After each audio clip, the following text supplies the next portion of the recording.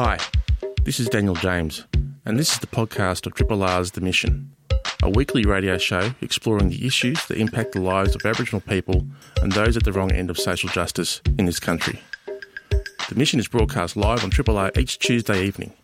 Hope you enjoy the podcast and feel free to get in touch via the Triple R website.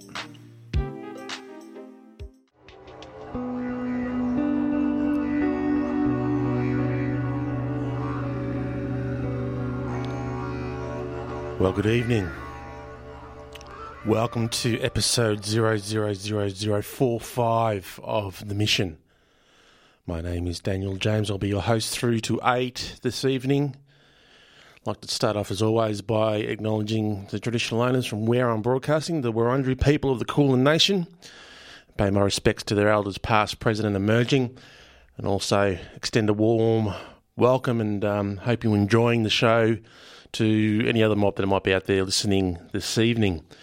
Tell you what, it's been a beautiful day here in Melbourne. I reckon autumn's the best time of the year in this town, in this little microclimate of ours. But in terms of what's been going on now, besides the coronavirus, one of the main topics of conversation in recent weeks has been the sports rorts affair. You know, the one where the Morrison government thought it was going to lose the election, and in a last-ditch attempt to save themselves, awarded tens of millions of dollars of sports grants to marginal seats against the clear advice of Sports Australia, the independent body that assessed grants from community organisations. You know the one. Well, it was revealed yesterday in the Guardian, which has been doing some excellent reporting recently, I must say, around Indigenous issues, that it was reported that mining giant Fortescue Metals, retail giant Wesfarmers, 2 NRL clubs and a Catholic and Anglican welfare organisations were awarded millions of dollars from a fund for alleviating Indigenous disadvantage. This was dished out by the former Indigenous Affairs Minister Nigel Scullion. He approved more than $560 million worth of funding in the final 6 weeks in the role ahead of the announcement of the federal election in 2019.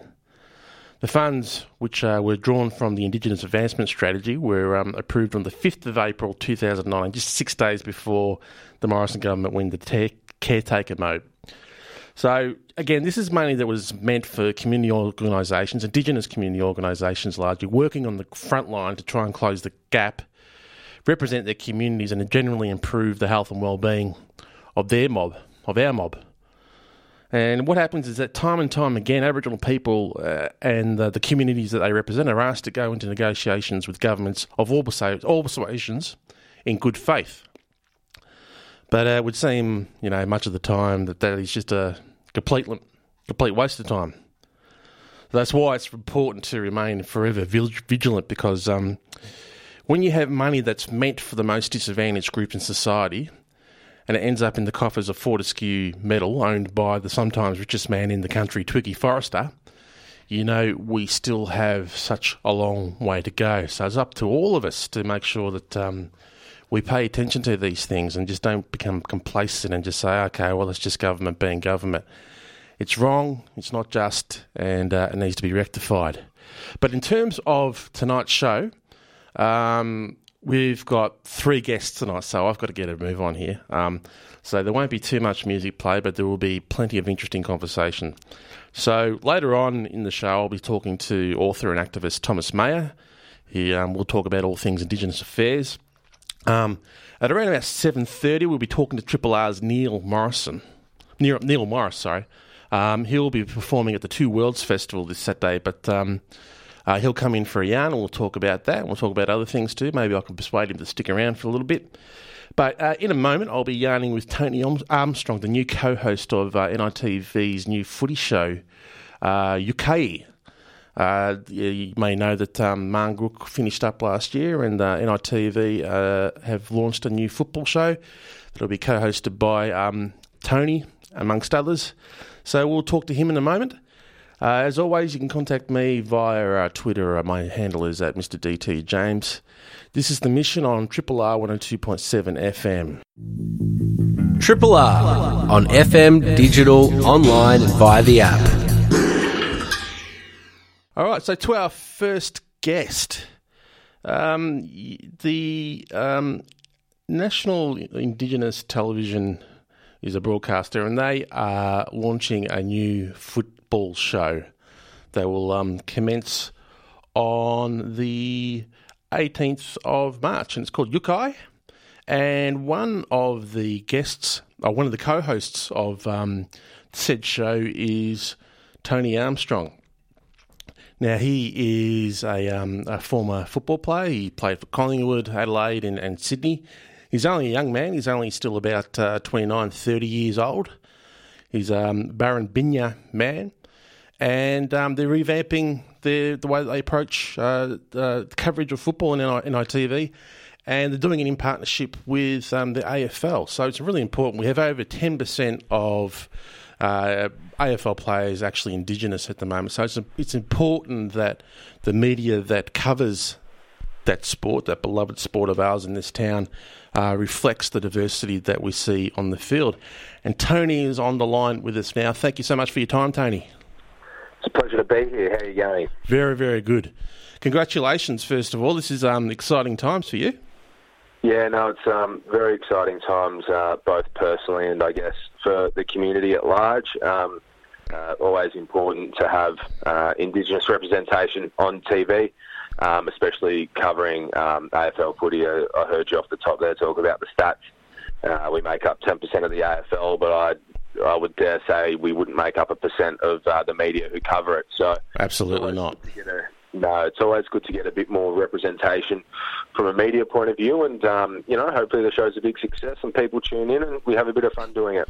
Well, one thing I know for sure is that the three of you, and you'll be joined by Bianca Hunt, who is of course an AFLW advocate and youth pioneer, and of course Darryl White, who was played a couple hundred games with one of the greatest football sides of all time, the Brisbane Bears, back in their golden period of the early 2000s. One thing for sure is that the three of you will undoubtedly bring energy to the show. Yeah, no, of course. I think what's really nice from a chemistry point of view is that we're all different ages. We've all had quite different experiences growing up, but then what brings us together is our Aboriginality, and it's always fun. When we get together, we all bring a bit of bounce. No one takes themselves too seriously. So I think with that in mind, we've got an exciting show to come. What can people expect to see? Well, I think it's less of a footy show, more of an entertainment show. Great. We aren't going to be talking too much kicks, marks, and handballs. I mean, there's 337,000 other shows that do that. So I think we're gonna try to, I guess, look at footy through an Indigenous lens, and that means us having a bit of fun with it, and I guess giving our unique perspective on what footy is, and we'll be taking the mickey out of not just ourselves but the players who come on too. So I think it'll be a little bit different to your standard kicks, marks, and handball show. Yeah, no, I think that's great because like you said, there are thousands of people covering AFL football in this town alone, really, and the amount of people that take that seriously and therefore themselves seriously can be quite nauseating at times. So, a new show coming very seriously. Okay, so you just now you did some broadcasting with Triple M last year. Yeah, actually match calling.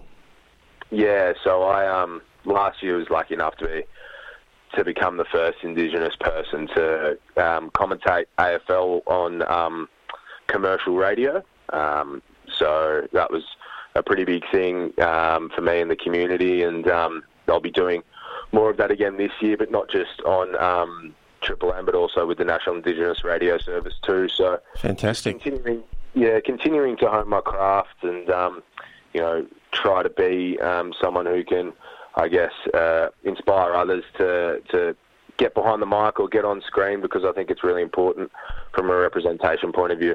Yeah, well, you've literally, well, not literally, but you've got a bullet next to your name, and in a good way, and that's good for black fellas. Yeah, I think so. Just before I'll let you go, and I'll give the details of where we can see the show in a sec. How far Richmond for the premiership this year? Well, hang on. Sorry, that sounded like a leading question. Do you think Richmond's going to win the thing, do you?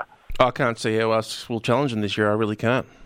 No, well, I mean, there's no point, talking to someone who's obviously got as little idea as you said. No, I think Richmond will be quite hard to beat. I mean, they're an amazing side, and if they can stay, well, they didn't even have to stay injury-free, but if they can keep a pretty full bill of health, they'll be hard to beat. I think GWS has got a real point to prove as well. So if they can keep their men on the park, I think they'll go a long way towards taking home the chocolates this year too. Yeah, I could see GWS coming out really mean and fierce this year, and if they keep themselves fit, they're always going to be there and bouts. Because I think I heard what's his name? The former coach of Port Adelaide. He was involved with GWS for a while. Michael Williams. Mark Williams. Mark Williams, yeah. And I heard him late last year sort of saying in the football season that those boys are the best of the best, and they've been picked at an early age, and they have not only a belief but an expectation that they're going to win a flag at some point. So they're going to want to get it done in the next couple of years, so we'll keep an eye on them. But in terms of NITV, Yokayi will be screening on Wednesday, 18th of March from 8 p.m. on NITV. And you can also see it on Fridays at 3 p.m. on SBS Viceland. And, of course, you can always catch up on SBS On Demand. I've been speaking with Tony Armstrong, one of the co-hosts and emerging media personality. Thanks so much for your time, Tony. No, an absolute pleasure. You have a great one. You too. This is a podcast from Triple R, an independent media organisation in Melbourne, Australia. To find out more about Triple R or to explore many more shows, podcasts, articles, videos and interviews, head to the Triple R website at rrr.org.au. I should mention before Niel arrives and comes in, is that the mission is actually now available as a podcast via your favourite podcatcher. So if you just go to your favourite podcatcher, whatever that might be, and just type in the mission, hopefully you'll see the artwork for the program, and you'll see every sort of major bit of the show recorded from last year and some from this year. You can listen to my conversation with Bruce Pascoe or Marcia Langton or Stan Grant or Melissa Lukashenko or Tyson Yukampora or... Oh, there's just so many. Jill Gallagher, former treaty negotiation commissioner. So, and if you do go there, maybe if you like what you hear, you could actually leave a nice review or give it 4 or 5 stars, depending on the way you feel, the way you got out of bed in the morning. Because as I understand it, that helps the podcast become more visible in whichever podcatcher you might be using. And I see you, Niel Morris. I see you as well, Daniel James. Welcome to Triple R, your home away from home. You're a busy lad, very busy lad. You're a yorta man, so hence the good looks. And you'll be partaking in the Two Worlds Festival this Saturday. I will be, yes. It should be an interesting experience. Yeah, there's a great lineup of some of my favourite artists, Emma Donovan, Yerrimore Black Rock Band, Uncle Kutcher Edwards. Looking forward to it. Yeah, I think the weather's going to be okay, so that's great. So it goes from 11:30 to 11 p.m. this Saturday, March 14th at Birrarung Ma. And like you said, you've got Emma Donovan, the Putbacks, Casey Chambers, your good self, Xavier Rudd, the Black Rock Band, Kutcher Edwards. The Jiri dancers will be there, and there'll be charcoal laying, cooking demonstrations, and kids' activities too. So it sounds like a real, family orientated program. So that's great. Except for my content. Well, just watch it with the swears in front of the little kiddies, will you? And the anger at politicians. Well, there's a lot to be angry about, isn't there? There is, yeah. I don't know whether you heard the top of the show, but I was just talking. Just did a bit of a spiel about the $560 million that the former Aboriginal Affairs Minister Nigel Scullion spent in the days leading up to last election, and it didn't actually go to Indigenous communities. It went to Fortescue Metals and West Farmers and a couple of NRL clubs. Does that, there's plenty of anger to draw upon to drive your type of performance, isn't there? Yeah, definitely. A lot of pain, a lot of anguish, a lot of torment, a lot of ongoing torture of First Nations peoples, and exploring the content that I do. You put yourself in a position to receive, and it's a voluntary engagement, I suppose, with a lot of that feeling of the ongoing oppression and colonial impact on First Nations people. So when you take that into the performance space, there's definitely a very particular energy that I do feel, and certainly a sense of pain, and it could be described as anger, whether that's from myself or ancestral energies and other things like that. There's a lot there. Yeah, no, it's something that would be carried through the generations to you, no doubt whatsoever. Now, what a lot of people don't actually know about you is that you could have chosen several genres of music to perform and to get your message out. Why did you end up with hip-hop? I feel that it was a very... it was almost a compelling thing, I would say. I'd explored quite a few different genres of music, and I'm a music lover. Broadly speaking, I have so much passion for and respect for musicians of all walks of life, and admire the craftsmanship of different genres. And again, I've explored bits and pieces of that, and still definitely have big visions to do that in the future. But definitely, the forces that led me to go down the path of hip hop.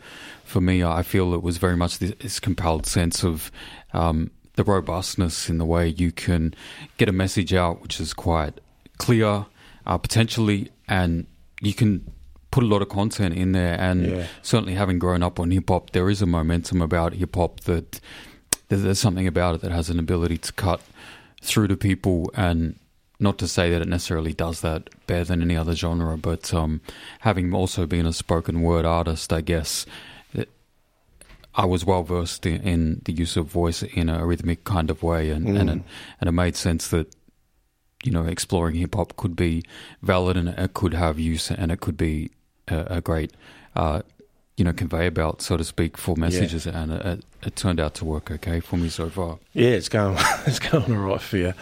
One thing with hip hop in particular is I find when it's done really well, those straight and direct lines of communication is very apparent, and that's what I find with your work. You know by the time you finish listening to one of your pieces what the message is and where you stand on that particular issue. Is that your intent?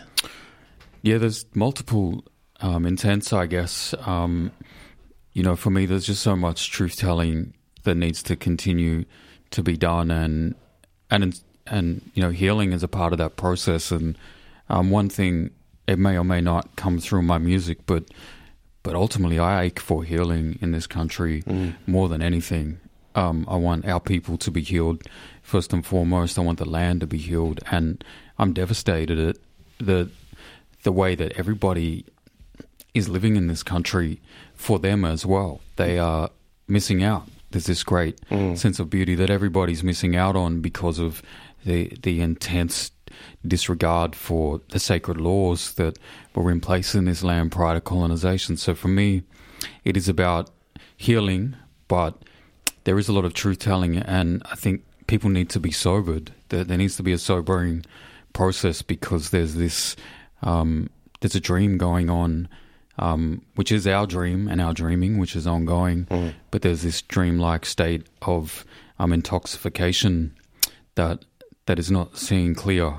And so for me, using this kind of medium with the hip-hop, I really hope that it can have a sobering impact, and potentially that that opens hearts that could be a little bit closed, or if people need to be a little bit empowered when they walk away, that that's something they can get out of the performance as well. But ultimately, it is about binding people for a brighter future.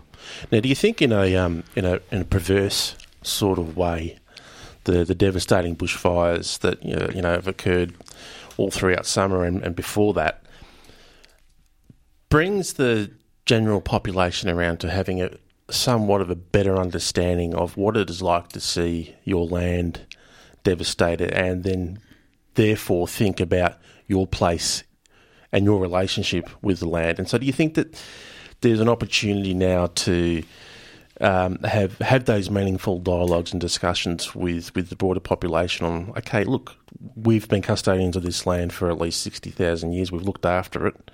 Don't you think we've all got a role now together to care for the land and to help it heal? I feel that there is some truth in that observation, in that we've always, since colonisation has been here, we see things that maybe certain parts and pockets of the population may not, in terms of like how deep those fractures and the injury is to this place. We feel it on a spiritual domain and a spiritual level, that without having the ability to see that physically right in front of them, at least on a personal level, I haven't felt that certain people could engage with that deep level of pain that First Nations peoples carry with us intergenerationally. So to put that right in front of people, it's. I did definitely feel like there was a moment in time in the midst of the depths of those fires where it was like, what you're seeing now, that's how we feel every day. Yeah. What you're feeling right now, we feel that, and we've been feeling that our whole lives. And it's really devastating that, like, it makes me sad right now. I feel like I'm going to cry. Like, even just talking about it, thinking this is a moment in time where people could finally be like, you know what, whatever you feel, I'm feeling that right now, and let's come on a journey together. Yeah. And that's the importance of the work that you do as an activist and an artist. It's the hopefully the importance of shows like this. There are a whole bunch of Aboriginal people that put themselves through trauma to advocate on behalf of their own people on a daily basis, and the trick is to just try and get the broader community to remember that feeling, remember how they felt, and remember how helpless they felt, and they have an opportunity to do something about that with us, and we can learn together. Before I let you go, what are you working on at the moment? You got any recordings or? Yeah, life's been really busy, just man. mind-blowing start to a year, if there ever had been one in my life. Obviously, you know, amidst the fires, I started a fundraiser which has taken a large percentage of my focus so far this year. It really went off. It went somewhere, and you know, the biggest thing on my heart, honestly, at the moment is that our people don't have to continue to suffer, and that, you know, those communities that got impacted on by the fires, that when all is said and done in a couple of years' time, we can look back and hopefully say that everybody's on a pathway to empowerment. And, you know, with my music internally, I guess it's really impacted me quite deeply in terms of my art, and making sure every single time that I step on a stage and every single piece of work that I write, and it's always been that way with my work, but, you know, further reinforce that with me, that if I'm going to be doing music, instead of being out in a community directly dealing with the empowerment of our people, because that's where I could be all the time, but I'm on a music stage or I'm recording music, it's got to be having that impact to liberate our people. So for me, a lot of thinking and a lot of, you know, internal processing of, you know, as I move forward with my music, making sure that I fully realize the depth of each moment and present that to the most fullest extent that I can. Well, that's from my understanding, that's what all the great artists do, is to capture that feeling and present it to you in the moment and convey that feeling. Now, you can see Niel in the moment this Saturday at the Two Worlds Festival, Saturday 14th of March at Birrarung Ma. Starts at 11:30, goes through to 11 p.m. a range of really great guests. And, of course, you can hear Niel on 1pm's on Sunday with Still Here. Turn your phone off. You're supposed to be a radio professional. Bloody hell. Thanks so much for coming in, brother. Such a pleasure. Thank you, brother. Triple R on FM, digital, online and via the app. The show just keeps rolling on. I'm on to my third and final guest, and quite the guest it is too. To be honest, I'd like to thank Niel for what I thought was a lovely little chat. But now I'm moving on to the one and only Thomas Mayer. He's a Torres Strait Islander man born on Larrakia country in Darwin. He's been a wharf labourer from the age of 17 until he became a union official for the Maritime Union of Australia in his early 30s. He's applied those skills that he picked up as a unionist and negotiator to advance the rights of Indigenous people. And he became a signatory to the Uluru Statement from the Heart, and he's a tireless campaigner. He's also a brilliant writer. He has a book out at the moment called Finding the Heart of the Nation, which is in all good bookstores. I've spoken to him previously on the mission, and I'm speaking to him now online. Thomas, welcome. Thanks, Daniel. Good to be on again, mate. Yeah, it's. I thought I'd get you on. I'm going to start speaking to people from across the spectrum, I suppose, in terms of Aboriginal activists and writers, just to get basically a temperature test of the way people are seeing the way Indigenous affairs is going at the moment, some of the broad issues that still confront us. So I thought I'd get you on and have a yak about that sort of thing, if that's all right. Yeah, that's good, mate. Plenty to talk about. Yeah, absolutely. I did a bit of a editorial, got on my soapbox and did a bit of an editorial about the disgraceful allocation of Indigenous funds to Fortescue Metals West Farmers by the former Indigenous Affairs Minister Nigel Scullion. How can you fathom why that happened?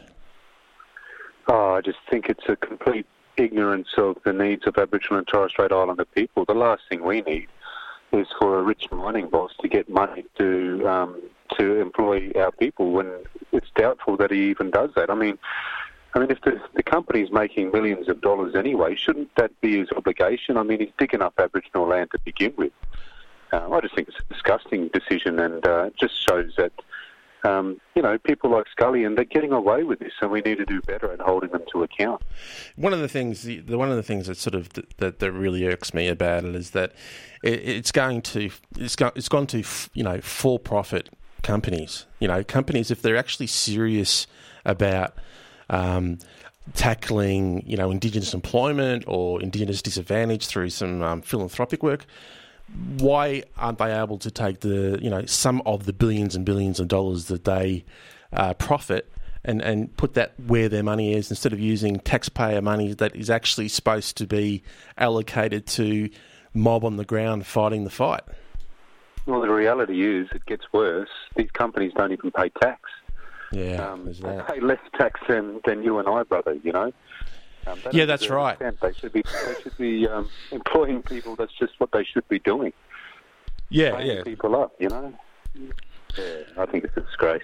And of course, now we see with the current Indigenous, the Minister for Indigenous Australians, Ken Wyatt. Now, I have some sympathy for Ken in that he's in a coalition government that is probably one of the most conservative governments that we've seen for a long time, especially in modern times. But he is charged, of course, with bringing some form of constitutional recognition to the racist document, I guess, that is the Australian Constitution. And, of course, part of that process has been to reject adopting the Uluru Statement from the Heart. How do you see the movement towards that constitutional recognition travelling at the moment, Thomas? Well, I don't have a lot of sympathy for Ken's position. I mean, didn't think you would. A conservative government in the first place. I mean, how you can throw your lot in with some of those right-wing people, God knows. But he has everything that he needs to get the job done, though, and that's the opportunity that he has. the wonderful consensus at Uluru, powerful but reasonable proposals that are, constitutionally conservative, yet, can address the racism that is in the Constitution and the ignorance of First Nations people from 1901 by giving us a constitutional right to always be heard in the centre of decision making. I mean, it's a great opportunity, and the campaign is going really well. The amount of people that have jumped on board of this, the people from people and organisations from across the political spectrum supporting this campaign. All he needs to do is give the leadership, and that's all the government needs to do, and we can win a referendum that is rare to achieve in this country, and that's it could be like 67, more than 90% support. Now, you mentioned the campaign. You're still travelling around the country promoting the Uluru Statement, but also your book as well. And you're saying that there is in the people you speak to sort of overwhelming support to get around sort of meaningful constitutional recognition. Yeah, the book has made a real difference. I think it helps people understand the nuances of the reforms, but also it gives them an opportunity to hear voices that they wouldn't normally hear. When we're only 3% of the population, it's difficult to get our message out, and it's difficult for people to especially in places where they're separate from the difficulty in remote communities and that. This book really gives them an opportunity to see why a voice is needed. Yeah, and it's like I said, it's available in all good bookstores. What's next for you? I mean, I should also mention that you got it's not runner-up, but you got a commendation from the judges of the Horn Prize for your essay, which I have not yet read because I haven't seen it published anywhere. So correct me if I'm wrong. Did you want to tell us about that essay? Yeah, mate. The essay was about the Gurindji people. It hasn't been published yet, but it did get a high commendation. It did. I'm just reworking it to get it published because I want to really make sure that it hits the points even better than what I had. But really, it's about the Gurindji people and my experiences with them and the reality that the dream that the Gurindji people had to run their own cattle station and enjoy their country, without the imposition of white fella ways of doing things, has not been realised because despite gaining a handful of sand from Gough when he was Prime Minister and getting access to that land, it was a lease actually, and the reality of it was that it was an excise land from Vestie's existing lease. He was very well compensated, but it was a win, and we did. Gurindji people did regain some land, but the laws and policies and the regulations around how they ran their cattle station still held them back from realising their dream. And so they had a handful of sand, but they didn't have a voice. And that's part of the point of that essay. And the other thing is, having run around the country, the Lingiari, the electorate that the Gurindji people are in the lead-up to the federal election in May 2019, 2019, I saw the stark contrast or the starkness of the failures of our democracy, that we are only 3% of the population, and how I saw how a lot of our people don't even reach the ballot box because of impoverishment, because we live remotely, and the ballot box is only in those communities for a couple of hours and then they move on. And a lot of mob run country practicing culture or earning a living, taking tourists around, and they didn't even get to vote. And so you've got a parliament that we do not elect because we're 3% or less than 3% of the population engaged in the democracy, and therefore a parliament that does not represent us and is indifferent, as we see in Scullion, to our plight, and quite deceitful in the way that they represent us as well. And so that's why we need an enhanced voice. It's the first step to addressing our issues and holding people like Scullion that are ripping us off accountable. Well, continue to fight the good fight, brother. You do a tremendous job. You're a great voice. You're a deep voice, but there's a lot of substance behind that voice, and I can't wait to read that essay. But once again, if people want to have a clearer understanding of the process around the development of the Uluru Statement and where we take it from here, Finding the Heart of the Nation is Thomas's book, and it is now available in all good bookstores, and it's in stock. I saw it in a bookstore in Carlton on Saturday or Sunday, whenever it was. So, Thomas, thank you very much for your time. I've got a children's version coming out too, brother. You got a children's version coming out? Yeah, it comes out in June. It's called Finding Our Heart, and I wrote it because I know that kids are teaching adults about our culture and our issues, and so I thought a children's book would really help the movement as well. So that comes out soon. Brilliant. We'll get you back on to talk about that when it comes out. Thanks, brother. Thanks, Thomas. Thanks for listening to the podcast of Triple R's The Mission, a weekly radio show exploring the issues that impact the lives of Aboriginal people and those at the wrong end of social justice in this country. The Mission is broadcast live on Triple R every Tuesday evening. Hope you've enjoyed the podcast, and feel free to get in touch via the Triple R website.